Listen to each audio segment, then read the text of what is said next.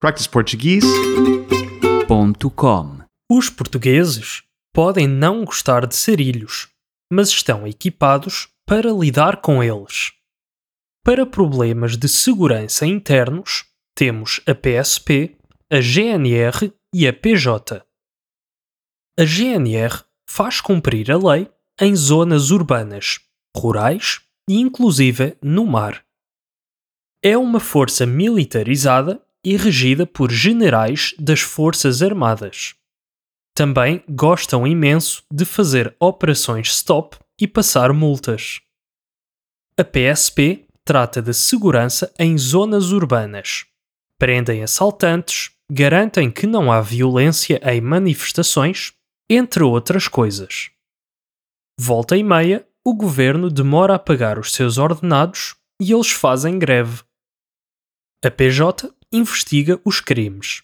Ao contrário da GNR e da PSP, não têm de usar uniforme, o que é uma grande vantagem durante o verão. Quando alguma destas três forças apanha um criminoso, estes são, geralmente, constituídos arguidos.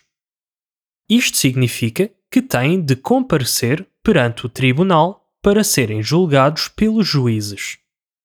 O governo garante a presença de um advogado mesmo para quem não pode pagar.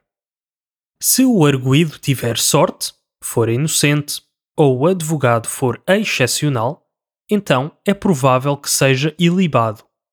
Em caso de catástrofes dentro do país ou guerras lá fora, temos o Exército, a Marinha e a Força Aérea. Os primeiros têm tanques e infantaria, e são uma força armada terrestre. Os segundos têm navios militares e são uma força armada marítima. Os terceiros têm aviões e fazem voos de reconhecimento, lutam no ar ou largam bombas.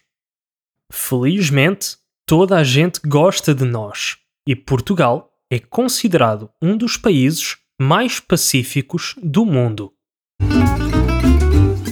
practiceportuguese.com